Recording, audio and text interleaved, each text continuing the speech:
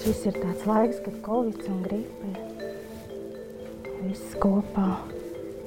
Skats pirms Ziemassvētkiem, mēs sēžam nodaļā, skatāmies jauno pacientu datortomogrāfijas bildes un domājam, nevar būt. Pirms 2 gadiem mēs sēdējām ar tieši tādām pašām bildēm, tieši tādā pašā situācijā. Un uznāca īstenībā arī tāda zināma bezcerības un deja vu, protams, sajūta. Un tad vēl vēderā būs špricīte, lai trombi neveidojās. Gripa, protams, ir. Mēs tiešām par viņu bijām aizmirsuši, tāpēc, ka visi staigāja respiratoros vai maskās, nekādas pulcēšanās nenotika. Līdz ar to, protams, arī ne tikai Covid, bet arī pārējās vīrusu infekcijas neizplatījās. Bet šogad mēs patiešām redzam tādu gripas diezgan kārtīgu izplatību. Latvija jau nekad nav bijusi pirmajās vietās ar vakcinēšanās aptveri pret gripu, bet šogad laikam tas ir pavisam traki.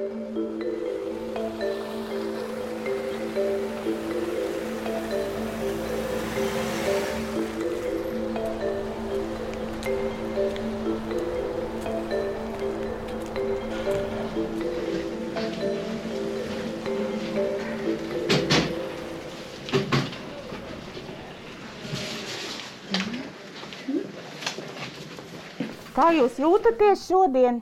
Tīri labi. Jā? Izgulējusies un murgi nekāda nav. Nu, tad ļoti labi, prieks dzirdēt. Es jums uzlikšu tagad sistēmu, jā? Katetrīts нетрaucē? Netraucē. Нормально. Вы просто со всей кроватью поедете в другую палату. Вы уже не будете в интенсивной, будете в отделении. Pēdējās nedēļās ir patiešām daudz gripas pacientu, kas jūtās, protams, slikti, jo gripa ir ļoti izteikta intoksikācija ar augstu temperatūru, kaulu laušanu, atu sāpēm un klepu, kakla sāpēm. Protams, ka bieži vien cilvēki baidās, mājās netiks galā un protams, ka dodās uz slimnīcu.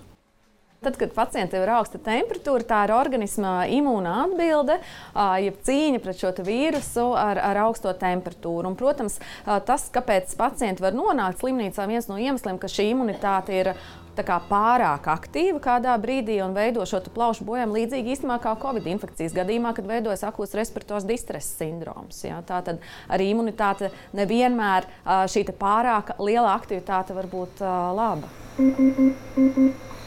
Vīruss rada iekaisumu elpceļos, kas rada attiecīgos simptomus, kā tādu sausu nepatīkamu klepu un arī kakla sāpes. Tāpat vīruss rada arī vispārēju intoksikāciju. Un imūnai atbildē darbojoties, cilvēkam ir ļoti augsta temperatūra un ir šī vispārējā ļoti sliktā pašsajūta.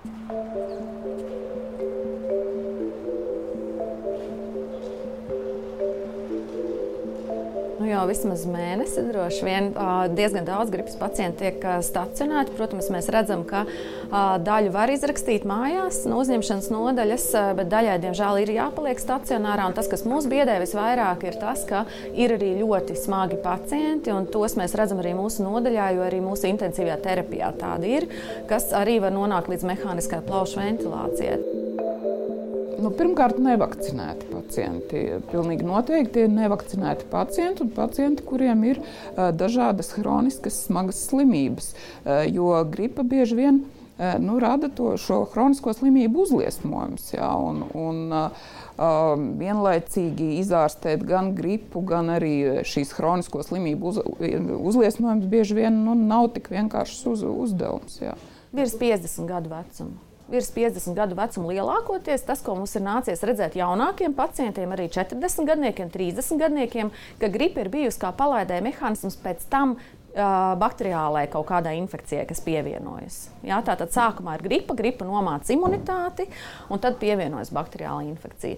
Bet tieši runājot par tām antibakteriāliem līdzekļiem ambulatorā praksē uzreiz pie gripas, tas neizmainīs to lietas gaitu, jo sākumā nekāds jau efekts no antibiotikām uz gripu nebūs.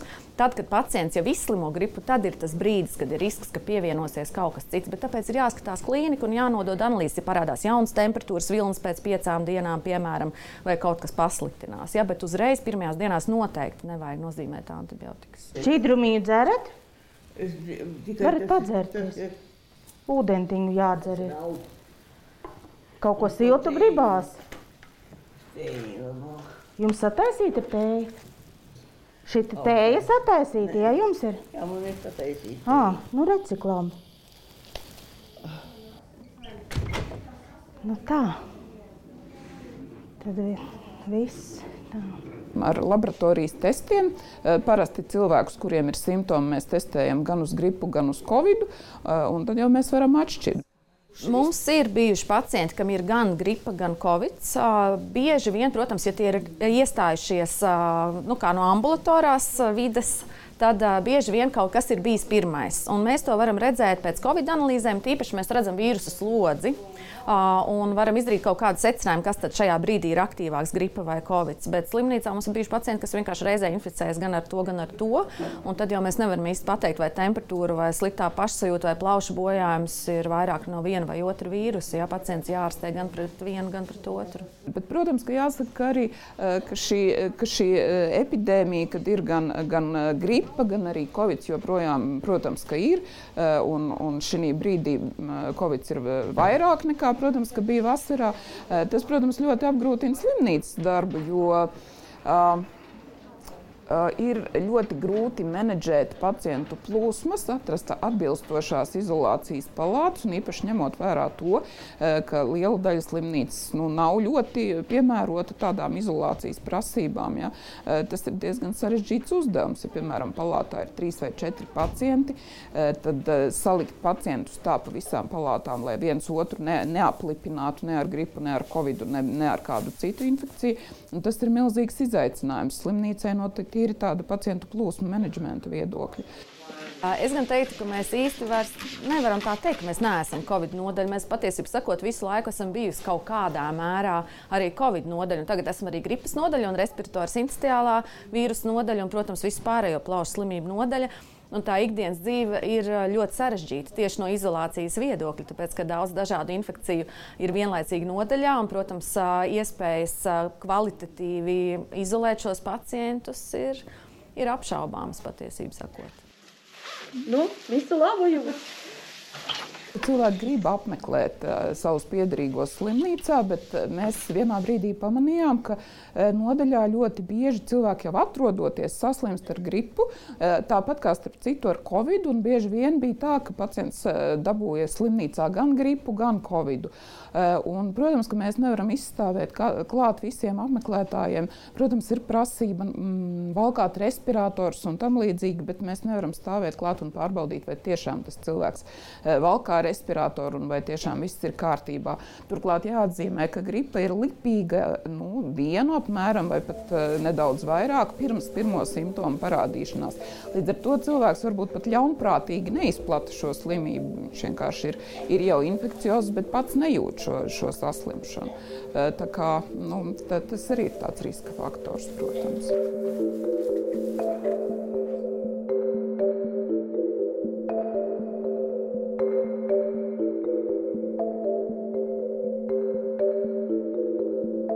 Mēs jau jūs rakstīsim uz mājām. Tagad paliek problēma ar to, ka jums tas skābeklis ir.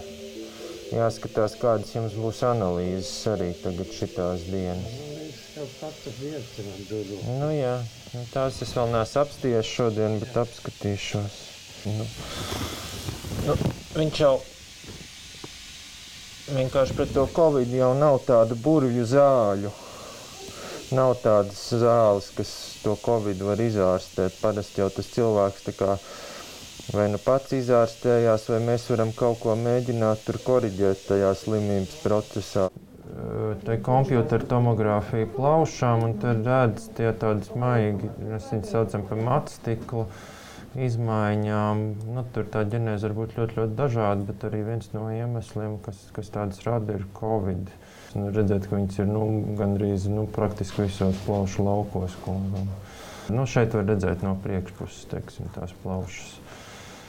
Ja, nu, te ir kaut kāda, varbūt tur leizda vairāk augšdaivās ir tie matstikli. Šeit ir viņa plaušas, piemēram, tad, kad viņš ir bijis, pilnīgi vesels, kaut kādiem iemeslu pēc taisīts. Un šīs ir tagad slimās plaušas. Pret vīrusiem zāles vispār ir ļoti grūti izstrādājamas. Mēs jau zinām no Covid prakses un arī citu vīrusu prakses, kaut vai tā paša HIV attīstības, un kā mēs meklējām ļoti daudzus gadu desmitus šīm infekcijām zāles. Tas nav tik vienkāršs uzdevums. Antibiotikas ir daudz vienkāršāk izveidojams nekā pretvīrusu medikamenti, un tas pats attiecās, protams, arī uz gripas zālēm.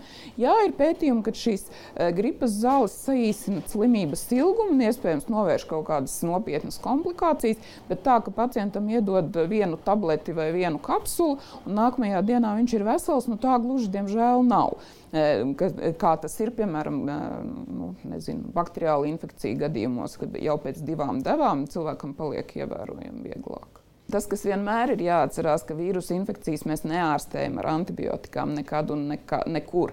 Savukārt par bakteriālas infekcijas pievienošanos mums liecina kaut kāda noteikti medicīniski objektīva parametri. Jā, bet vienkārši tāpat rakstīt profilakses pēc antibakteriālo terapiju gripas vīrusa gadījumā, manuprāt, ir ļoti, ļoti nepareizi un to nevajadzētu darīt. Tā ir tāda ierasta prakse. Vēl jau vairāk, bet mēs arī īsti patiesībā no tāda ārsta viedokļa, es pat īsti ģimenes ārstiem šajā brīdī neko nevaru pārmest, tāpēc, ka ģimenes ārsti ir pat tiešām pārslogoti. Jo ir gan šis Covid vilnis, ir arī gripas epidēmija, un cilvēki tiešām ir pārslogoti un vienkārši izvērtēti ceļš pa telefonu katru pacientu.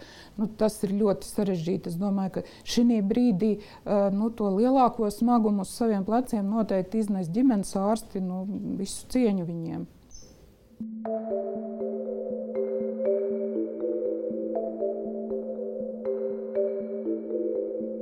Mūsu slimnīcas nostāja ir tāda, ka kopumā mēs sagaidām, ka mūsu pacienti ir vakcinēti pret gripu un ir vakcinēti pret Covid šoruden, ar jauno vakcīnu.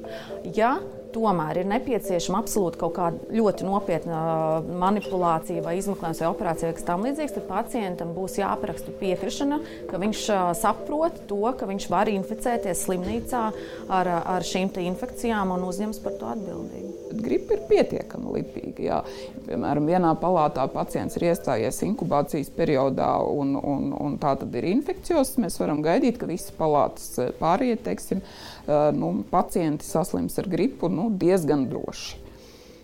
Teiksim, ja klasē ir skolnieks, gripinieks, ko tas varētu nozīmēt? Tas arī visdrīzāk nozīmē, ka vismaz puse klases nākamajā vai aiznākamajā vai vēl 3. dienā nebūs skolā, tā skaitā skolotāji visticamāk.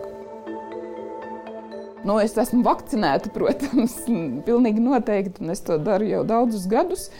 Un arī visi mūsu kolēģi ir vakcinēti. Pagaidām neviens ar gripu nav saslims, cik man zināms. Šī gadā vakcīna darbojās pret gripu, un vakcinētiem cilvēkiem ir diezgan liela drošība, tā varētu teikt. Topošajām māmiņām es gribu pateikt, ka pret gripu ir jāvakcinējas. Tas ir kritiski svarīgi. Un tas nav tikai šogad. Mums ir katru gadu, kad ir bijušas gripas epidēmijas, vienmēr ir bijusi kāda ļoti smaga grūtniece ar gripu. Un, diemžēl, man liekas, katru gadu ir arī bijuši nāves gadījumi. Ir jāvakcinējas, ir jābūt pārliecinātiem par to, ka tomēr tie, kas rekomendē šīs vakcīnas, ir pietiekami zinoši. Viņas ir pietiekami pārbaudītas, pieredze ir pietiekami liela, un tā tomēr ir tāda mūsu arī atbildība arī par grūtnieci. Tātad mēs uzņemamies šo atbildību un arī viņai par savu bērnu. Tā kā mēs ļoti cieši sadarbojamies ar profesoru Dumpu, tad es zinu viņa prognozes. Un tās prognozes ir tādas, ka tuvākās 2 nedēļas būs gripas pīķis, kas pamazām mazināsies, bet viņa vietu aizņems Covid. Tā kā principā mēs gaidām nākamo Covid vilni, par to mēs ļoti uztraucamies, jo tiešām šīs jaunās vakcīnas vakcinācijas aptvere ir ārkārtīgi zema. Un šos pacientus gan mēs redzam ar izteiktiem plaušu bojājumiem, un par to mēs ļoti uztraucamies. Tāpēc es ļoti aicinātu, arī tagad nav par vēlu iet un vakcinēties, un šīs abas vakcīnas, gan gripas vakcīnu, gan Covid vakcīnu var saņemt vienā reizē. kā arī profesors Dumpis saka, vienā plecā vienu, otrā otru. Un, es domāju, ka mēs nekādā veidā sevi neapdraudam ar to, bet mēs varam tiešām radikāli mainīt gan savas izredzes šo infekciju gadījumā, gan arī citu cilvēku izredzes.